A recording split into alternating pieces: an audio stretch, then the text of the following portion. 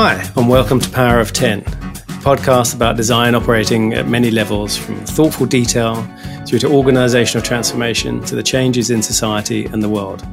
My name's Andy Pollane, a designer, educator and writer, and currently Group Director of Client Evolution at Fjord. My guest today is Ariel Waldman. Ariel makes massively multiplayer science, creating unusual collaborations that infuse serendipity into science and space exploration. Ariel, welcome to Power of 10. Yeah, thanks so much for having me. Now, normally I do a bit of a longer kind of bio of people and explain what they've done. And it's usually something like, so this person studied here and started designing here, and then they started designing there, and now they do this. But as I started to do it for you, I realized it would be very long because you're truly a polymath, but you're also kind of all over the internet and you do lots of different things. So could you tell us what you do? A lot of my work is about getting people from all different backgrounds to contribute to science and space exploration. I'm an advisor to NASA Innovative Advanced Concepts, a program that funds more futuristic sci-fi and out there ideas that could be helpful for future space missions. I'm also the global director of Science Hack Day, which is an event in 30 countries around the world that gets all different types of people together to see what they can prototype in one weekend. And beyond that, I've authored a book called What's It Like in Space? I've co-authored a National Academy of Sciences report on the future of human spaceflight. And I just like to work on a lot of fun things. And my background is that I went to art school and my degree is in graphic design. So I very much made a jump from the design world into science and space very unexpectedly, but I kind of try and combine it all together still to this day. So somewhere on your bio, you said you stumbled into a gig at NASA. So I'm fascinated to know how do you stumble into a gig at NASA?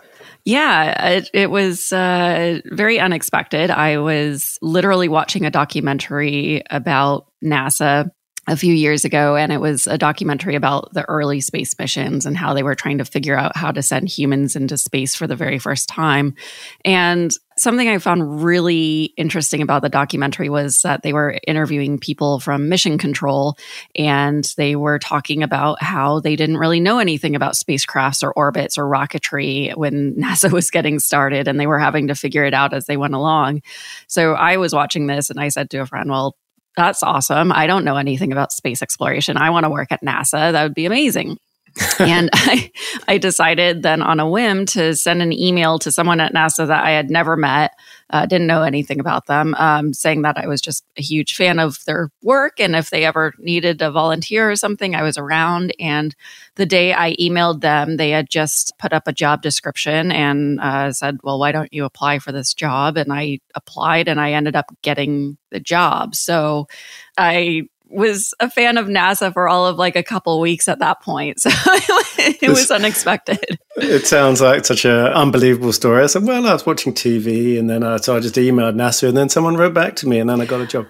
Yeah, and things like that happen. I recently went to Antarctica and I talked to a guy down there who was watching Anthony Bourdain's show about him going to Antarctica. And he did kind of the same thing. He just emailed someone about it, applied for a job, and ended up down in Antarctica thanks to Bourdain's show. So it happens, I guess. So I feel like must be a little bit that we're missing here, though, because you said you went to art school, you studied graphic design, didn't know anything about space, but you presumably you've had some kind of interest in science and engineering or space or something. Or did you just study the wrong thing at college? What happened there?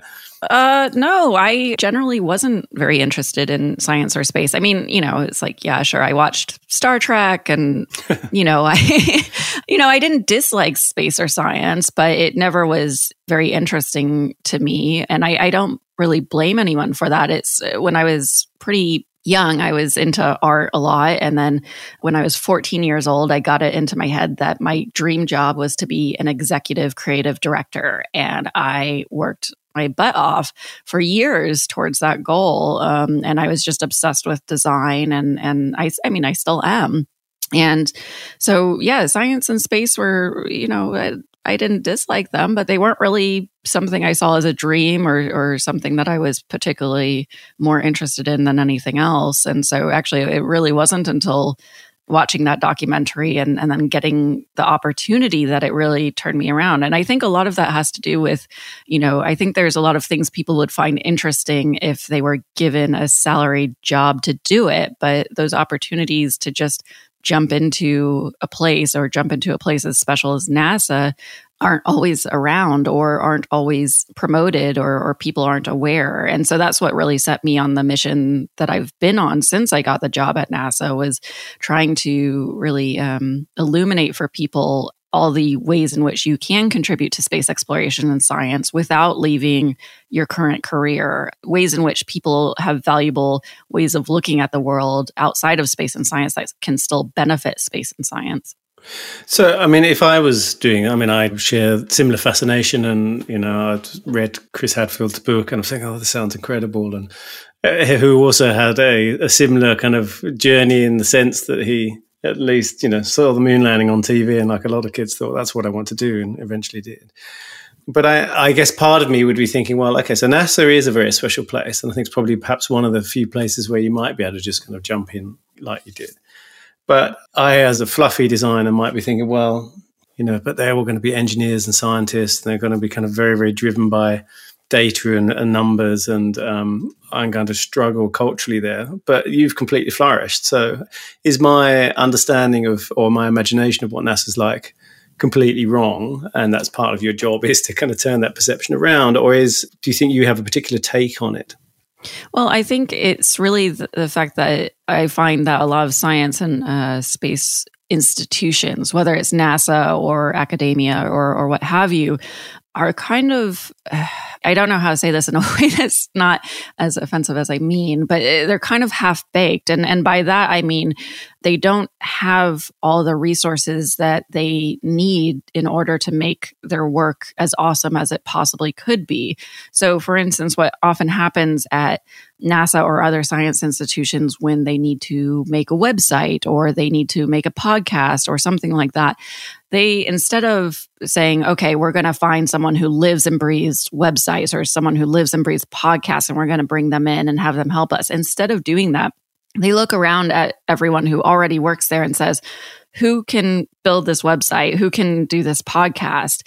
And those people, might have some skill to be able to do that, but they're not coming from an entirely different discipline. And so you don't get people who can really make something incredibly awesome who live and breathe other areas. So having a design background and coming into NASA is an incredibly valuable thing.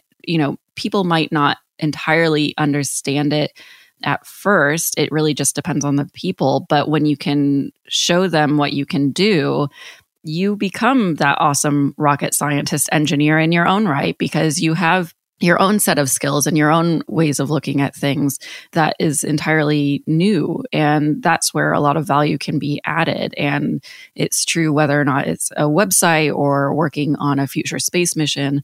What I quickly realized by getting this job at NASA was that NASA and other places really need people from a lot of different backgrounds in order to truly be successful. And by staying so narrowly focused on people from only one specific type of discipline, in a way, it could almost be seen as reckless, because they're missing out on a lot of expanded and serendipitous ways of doing things that might not exist unless they actually engage a broad audience of people. So one of the things you've done a lot of is getting those kind of people together to create the serendipitous connections. As far as I kind of understand it, that's what Science Hack Day is basically trying to kind of also get people to do. I saw some examples of it. There's lots of people who didn't kind of collaborate previously who sort of end up doing unusual things or things outside of their field or extending what they do. So tell us a little bit about Science Hack Day. Yeah, you got it right. So Science Hack Day is all about getting people from all different backgrounds together in the same physical space to see what they can rapidly prototype with science in 24 consecutive hours.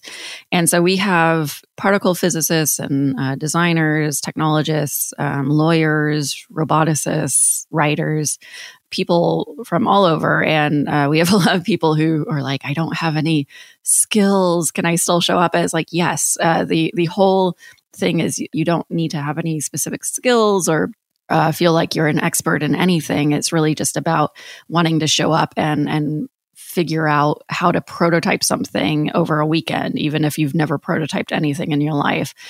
And what I really love about Science Hack Day is that it's not an event where scientists are like the mentors or sort of the people in which everyone's trying to learn from. Scientists are learning from designers as much as designers are learning from scientists. And that's what I really love. So some people will work with science data who have never worked with science data before, but equally you have scientists working with design programs and, prototyping on Arduinos for the very first time, and they're learning new things. And so really, it's essentially the thing that I would like to happen in the world organically on its own, but I discovered doesn't really happen. So I wanted to give people an excuse to be able to come together and collaborate in that way. Why do you think it hasn't been organically happening? People are weird. I don't know. Part of the reason I brought it to San Francisco was because in San Francisco, you've got Google and you've got Genentech and NASA. You've got essentially big tech in Silicon Valley, and you've also got big science. You've got these huge science centers, and they're right next to each other. So you would think there'd be all this amazing collaboration, especially like Google and NASA are next door neighbors. So you would think they'd be hanging out with each other for lunch and dreaming up cool collaborations, what have you. So a perfect example was I had some friends from NASA visiting Google years ago, and they were tweeting, going like, "Oh my God, we're at Google. This is so cool." But then I also heard about like people at Google going like, "There's people from NASA here. Oh my God." And so it's like they love each other. But they don't hang out with each other. And I thought that was ridiculous. And so that was definitely part of the motivation for Science Hack Day, was saying, well, clearly we need some excuse to put all these people in the same place, even though they're right next to each other. So is the CoLab program, or is the CoLab program still going?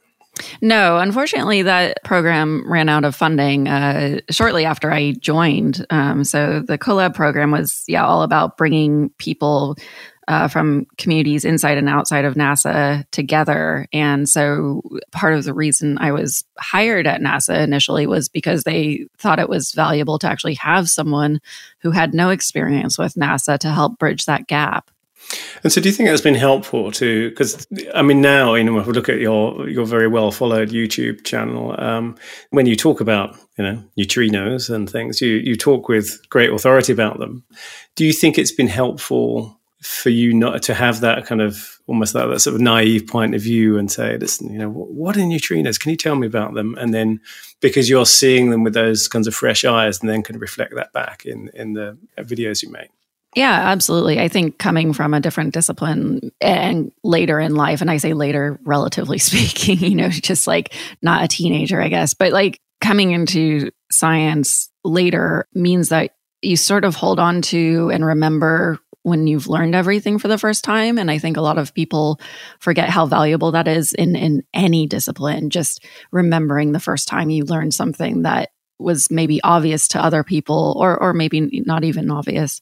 That's very valuable. But I would say also for me, coming from a design background, being trained in essentially communication and knowing with design how if you tweak things one way or the other, how it changes communication and how it changes perception is incredibly valuable, because I feel that designers, whether or not they're good public speakers, know a whole lot about communication and just how to wield it. And so coming into any discipline outside of design, if you apply yourself to any other discipline, you're going to have a leg up because of sort of that training in communication. Yeah, it's interesting. I think it's one of the things we kind of take for granted quite a lot, but at the same time, it sounds like that kind of, extreme expertise is kind of normalized as well at NASA, that everyone around you is equally sort of expert. So you kind of lose some of the amazingness or the awesomeness in actually the kind of proper definition of that word about what they're actually doing. Mm-hmm. So your job has been also to get people inside NASA to collaborate with each other. So was it different kind of culturally then to get those kinds of people to collaborate together, or were they open to it? What was it like? It was interesting. So I got this initial job at NASA in 2008. And for NASA, that was an interesting time because they really were not fully up to speed on social media at all. A lot has changed over the last decade with NASA and their relationship with social media. But in 2008, there were a few people using social media, but it still wasn't an accepted practice across the board. So this idea also that comes with social media of being more open and open data and open source and everything was still new to them in that year, even though these were all things that anyone who worked in those areas, it wasn't new. So getting people to work together or open up their stuff, I wouldn't say people were against it, but it was definitely still a new thing that didn't exactly make sense. And I feel like for a lot of these things to be successful, you need people to understand them in a way that these sorts of things like opening up your information is just like a natural part of things instead of an extra piece of work. And so that was definitely a major struggle, was trying to get people to understand ways in which it can be integrated so that it won't feel like extra work in order to open stuff up, as opposed to what a lot of people viewed, which was, I'm already overloaded. Now you're telling me I have to do all this extra stuff on top of it, and you have no idea how people are going to use it.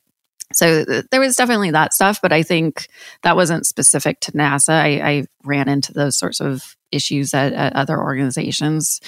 I think the thing that did excite a lot of NASA programs, though, were the idea that they could actually get help with things where they are overloaded or underfunded. And I think that's always been the most valuable part. So even though a lot of science institutions have the problem of being sort of narrow and not reaching out as much as they should, they do like the idea of people actually wanting to help them. And so I think a lot of education is just around how to be open to people helping you in ways that you can't anticipate, because I think a lot of them know specific things that they would like help on because they're overloaded. So a lot of movement around my work is trying to get people to open up to possibilities that they haven't thought through, and getting them to be open to the fact that those could be incredibly valuable to them, even if they can't see it right now. So a lot of times I'm just trying to open people up for more serendipity by having collaboration from people from backgrounds in which they can't anticipate how they would be helpful yet. Right, and storytelling plays a massive part in that, I'm guessing, all the way through. Mm-hmm. Talking of which, you wrote a book called What's It Like in Space? Stories from astronauts who've been there. It's not a kind of Carl Sagan style, what's it like in space? It's really quite, there's lots of little snippets of the day-to-day of people's lives. I mean, there's other stuff in there too, but that was the kind of fascinating bit for me, was the kind of hacks, actually, I think. And some of them are social hacks. So I've just got the page here of the sock over the doorknob. The thing about, in space, a towel over the circular entrance to a docking compartment is the orbital do not disturb sign. That kind of no one actually thought, we need to design for this. We need to design for something. There seems to be an awful lot of things that in the book that are very much like that, of the kind of social design, I think, and social hacks that have happened. Yeah, that's definitely a way of putting it. For me, I really wanted to make a book about the more funny and embarrassing stories that people have had in space, something to make it a bit more lighthearted, because, going to space is a big deal, but I had in my career been meeting a number of astronauts and had the great privilege to actually sit down with a number of them one-on-one. And they would tell me just these silly, ridiculous stories about when they had been in space. And I kept coming home with these funny stories from astronauts to my husband. And then thought, well, maybe I should make them into a book, since not everyone gets to hear these stories. So I really wanted to showcase a different side of space exploration that, sometimes shows the mundane stuff, but it shows kind of the silliness in the mundane stuff, and also all the gross stuff that you have to deal with going into space. And so, stories about the fact that you can't burp in space without accidentally throwing up, or the fact that, space for the first 4 days is incredibly uncomfortable because your face becomes really bloated, and just things where people are like, space, not so great, is it? It sort of came across when I was reading it. It's like a kind of giant kind of road / camping trip in a vehicle you've never ever been in before. Everything's incredibly dangerous. Yeah. There was a lot of things, hacks and bits of gaffer tape and all sorts of things. There was lots of bodily function stuff. There's a lot about going to the toilet and things and how difficult that is. I guess all the stuff you take for granted, right, when there's gravity and when it's not there. There was a lovely, one of the stories was about astronauts coming back and forgetting that there's gravity on Earth and just then would throw a cup to see and just let something go, expecting it to float. Yeah. But you also said that, they're often inspired to explore space with a kind of childlike wonder. And that really, really appealed to me, that there is quite a lot of kind of playfulness in many of the stories. Do you have any favorites of that kind of thing? Oh, I have all sorts of favorites. I think, some of them are the more mundane ones. Like for me, like one of the stories I really liked, I think because I could just personally relate to it a lot, was I interviewed Anusha Ansari, who's the first Iranian to go into space, also the first woman to go into space privately funded. And so she wasn't a government astronaut, but she trained with all the astronauts and went through, a lot of rigorous stuff to go up there. But she was talking about how, usually you have like these zippered or Velcroed pockets so you don't lose stuff. And she had some lip gloss or something like that. And she had put it in her pocket, but forgot to close her pocket. So it floated out of her pocket. Here she is in space for the very first time, and she can't find her lip gloss. She's not worried about losing the lip gloss, but you're in the International Space Station. A lot of things could break if there's like things flying around in it. And so she lost it, and she's like, oh my God, like this could like break a bunch of modules or like ruin something. And I'm in space for the first time. And oh my God, they're going to kill me. And I'm being such a klutz. And so she just conveyed to me this total embarrassment of having lost something, totally worried she was going to screw everything up, being embarrassed in front of other people. And so she stressed about it for like a couple of days or something before fussing up to the main captain or whatever in the International Space Station. And he was like, oh yeah, no big deal. Like all the stuff that floats around gets like caught in this like one venting system and it'll probably be there. And of course it was there and everything was fine. But when she was telling me this story about just how embarrassed she was and just how much it was that whole like first day at school or like new kid at work or something, feeling but you're in space and feeling that way. I loved that story just because I'm like, oh my God, that's totally how I would feel. And I feel like with a lot of government astronauts, not all of them, but a lot of them are pretty buttoned up and they're like, oh yes, we knew everything we were doing. There was nothing we didn't know. So it was really delightful to get to hear from someone who was just like, yeah, I was totally worried I screwed everything up and that they were going to hate me and I was going to be seen as like this completely incompetent person. There's got to be a whole book around sort of insecurity in space. Yeah. You also talked about Vance Brand, who he was sort of fell asleep floating and then he sort of woke up and was really scared because his hands were in float. Well, something was hanging in front of his face. And it was his hands. Right? So it just does sound like you got the best job in the world, I have to say. So, as I talked to you before the recording, Power of 10's named after the Ray and Charles Eames film Powers of 10, which kind of zooms out to all the way through to the kind of beyond the solar system, and back down into subatomic level. And actually, the videos you make kind of cover all those different levels of zoom. You've had, I talked about neutrinos before, but hacking a particle accelerator, to videos of other solar systems, and of course, Antarctica and kind of like space exploration are kind of in the middle. Are there any kind of patterns or common elements or ideas and principles that you've kind of observed when you've been thinking about or talking about telling stories about things at all those different levels? I think for me, the thing that I've been talking about a lot recently that's dealing with those different levels is, I went to Antarctica to study life under the ice, to actually film microscopic life underneath the ice, to showcase that there's a lot of life in Antarctica, but you just can't see much of it. And so I became, on this journey to trying to get down to Antarctica, I became a certified microscopist, which was another unexpected turn for me. And so I'm in Antarctica and I'm filming these microbes, but so much of it has to do with showcasing how we might be able to find life on other icy moons in our solar system. because there's a number of moons in our solar system that have thick layers of ice, but are thought to have oceans underneath those thick layers of ice. And so they could potentially have microbes of some sort on them. We don't know. And so I feel like there's a lot in terms of storytelling when talking about scale of sort of realizing how special Earth is and using that as a way of exploring our solar system or other exoplanets or the galaxy or, what have you. And I think that's been something that's been actually an interesting journey for me personally, because when I started working at NASA, I definitely became a major space geek from it. And I was like, oh my God, dark matter and going to the edge of our solar system and, our galaxy is really awesome. I got really excited about all these planets and all these things in space. And now that I'm a decade into this career, it's been an interesting journey for me because I used to think it was kind of, I don't know, I guess I'll be honest. I thought it was kind of lame when you would ask a lot of astronauts, like, what's your favorite planet? And they'd say Earth. And I'd be like, snore. Like, that's so boring. Like, why would you say Jupiter? Like, come on, like something. There's so many awesome planets.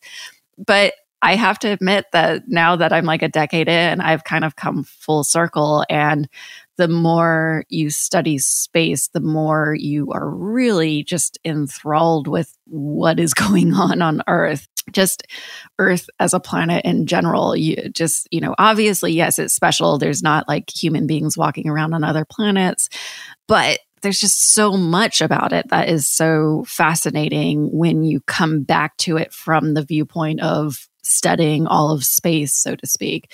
And so I feel in terms of that powers of 10 and scale and everything, really looking at Earth as this really fascinating planet and using it as a way of understanding other planets and understanding other moons and how things might be possible in other places is what's really exciting. So I feel like the more I study Earth, the more close I feel to understanding, other places in our solar system and in our galaxy and other galaxies. And that's what's really exciting to me.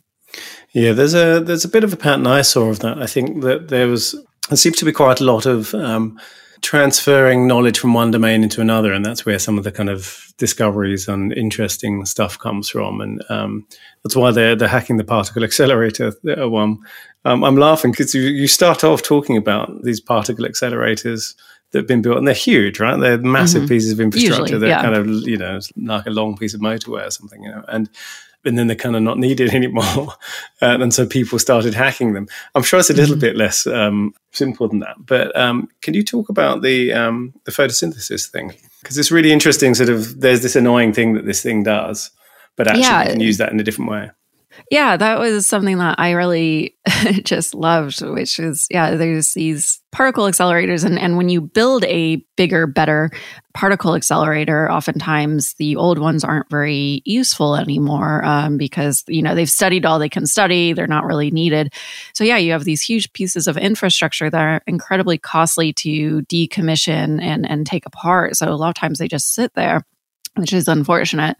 But at the SLAC Accelerator Laboratory, which is in Silicon Valley, it's this long linear accelerator, and they had been having issues where when electrons in the particle accelerator would wiggle or sort of go off course, they would produce these tiny little X-rays, which were really annoying. So they tried everything that they could do to stop the electrons from wiggling. And when SLAC ended up getting decommissioned eventually, some people were like, well, this thing is creating tiny little X-rays by accident. What could we use tiny little X-rays for? And they realized, if you have tiny little X-rays, you essentially have tiny little flashlights that you can shine on interesting things in the world. And so they actually hacked, in my view, the SLAC accelerator to actually on purpose wiggle these electrons. So they've got these things called wigglers, which do exactly that, which get them to go off course and wiggle on purpose. And they produce these tiny, tiny little X-rays. And those tiny X-rays, because they are so small and so quick, they can essentially film photosynthesis happening at the molecular level in a movie-like format, which hasn't ever been seen before. So they've got this entire project all around trying to produce movies of photosynthesis happening at the molecular level. And that's really important because if we can actually really, really understand how photosynthesis works, which we don't fully understand just yet, then we have a shot at actually making artificial photosynthesis for our infrastructure, for biology, for what have you. It's an incredibly powerful process that biology has developed here on Earth to be able to do that. And so the more we can harness photosynthesis for ourselves, I think there's a lot of imagination of what we could do with it. So that's really cool to me, the fact that these accelerator laboratories all over the world have been looked into and sort of like, well, what could we do with them that is not their main mission, but is maybe born out of things that were annoying or frustrating with them. So that's, again, I think something that would really resonate with many designers. A lot of people, I think, get into design because of that feeling like, why is that done that way? Or this could be done a better way, or there's something here that I could do differently, or I can see how it could be done differently. So if there's listeners like me, there's probably kind of plenty of people feeling like, oh, I'd love to be doing this. How might they start getting involved in something like this? Yeah, it just depends. I mean, there's ways in which you can do basic things, which is just realizing that you yourself, as you exist right now, are valuable. And for some people, it's as simple as looking at, job listings on NASA or, NASA Jet Propulsion Laboratory, which actually hires a lot of designers and interesting people. Sometimes it's as simple as that, of just like not closing yourself off to applying to, random places. I've probably applied to Pixar, even though I'm not an animator and I have nothing to offer, but I'm like, it would be awesome to work at Pixar. Why not?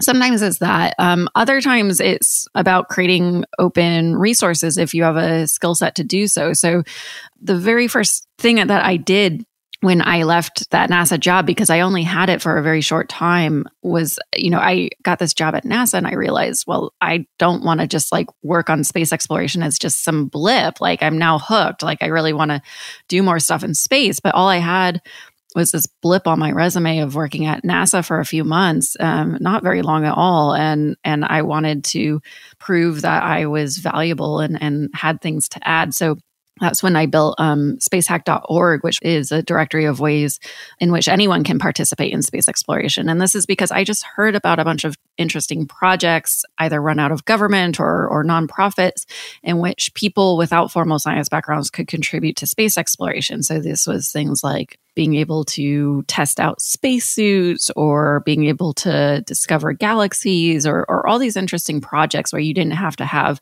a science background. And I decided to just build initially a WordPress site just as a directory of all these different things and sort of retranslate them in a way in which anyone could understand them and so that anyone could find them easily because they were just difficult to find. And that's what really started to allow me to crawl back into having a career in space exploration over time, was saying, okay, well, I'm launching this website that's going to make it easy for anyone to discover opportunities in which they can contribute to space exploration. And yeah, that was just because I had enough skill set to build a WordPress site, design it, and sort of retranslate things in a way that people could understand. And so I feel for some people, if you have the ability to make YouTube videos or make a WordPress site or even just, start a blog where you're documenting something that isn't well documented that needs to sort of exist in the world, that's a way in which you can begin to get the attention of people who work in the space industry or whatever industry it is that you want to get involved in and sort of build relationships that can over time sort of blossom into proving that you belong in that industry. And sometimes to get the actual job, it might take a while, but you might start getting speaking gigs where people want you to come speak about the things that you've built. And again, this is just a good way of getting into anywhere is kind of just the concept of making things and getting them out there. That's certainly one direction in which you can consider. I think also just connecting with people who work in the industry that you want to work in is important. And I do think social media has greatly helped that. And at least in the science and space industry, my experience has been that people are usually overjoyed to talk to you about, how you could get involved or how you could connect with people. I think certainly connecting with people in social media, making things without having permission to make them, just making things that you think should exist in the world. And then, just throwing your hat into the ring of, job postings and things like that, rather than, discounting yourself are 3 ways to at least get started.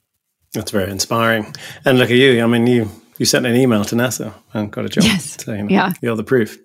So look, we're coming up to time.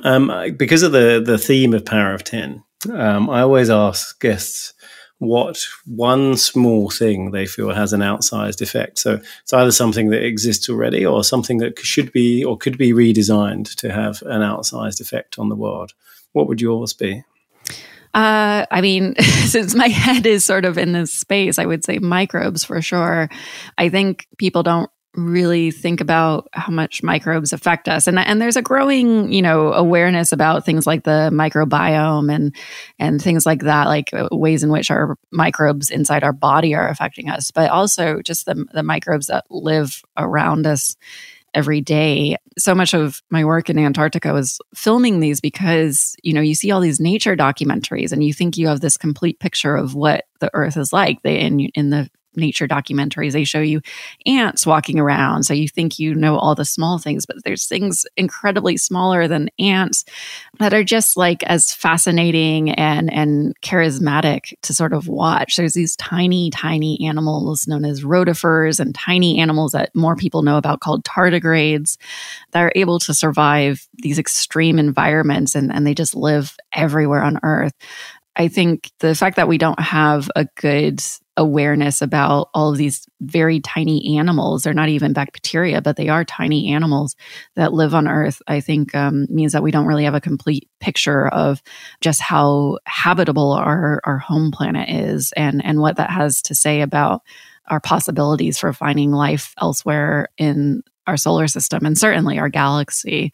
So to me, the tiny things that have an outsized effect are microbes for sure. It's perfect that you've zoomed all the way out from beyond our solar system back down into microbes. Love it. Ariel, thank you very much. People can find you on arielwaldman.com. They can also find you on YouTube. If they Google you, it's called Ariel Spacetime or Ariel Waldman. I guess you'll find either of them. You're also Ariel Waldman on Twitter. Where else can people find you? Is there anywhere else that people should know? I'm Ariel Waldman on most places. I'm also on Patreon as Ariel Waldman and Instagram and just Google my name. You'll find me.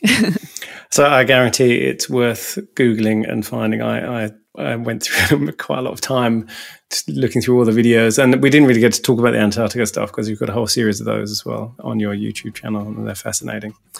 Ariel, thank you very much for being my guest on Power of 10. Yeah, thanks so much for having me. Thanks for listening to Power of 10.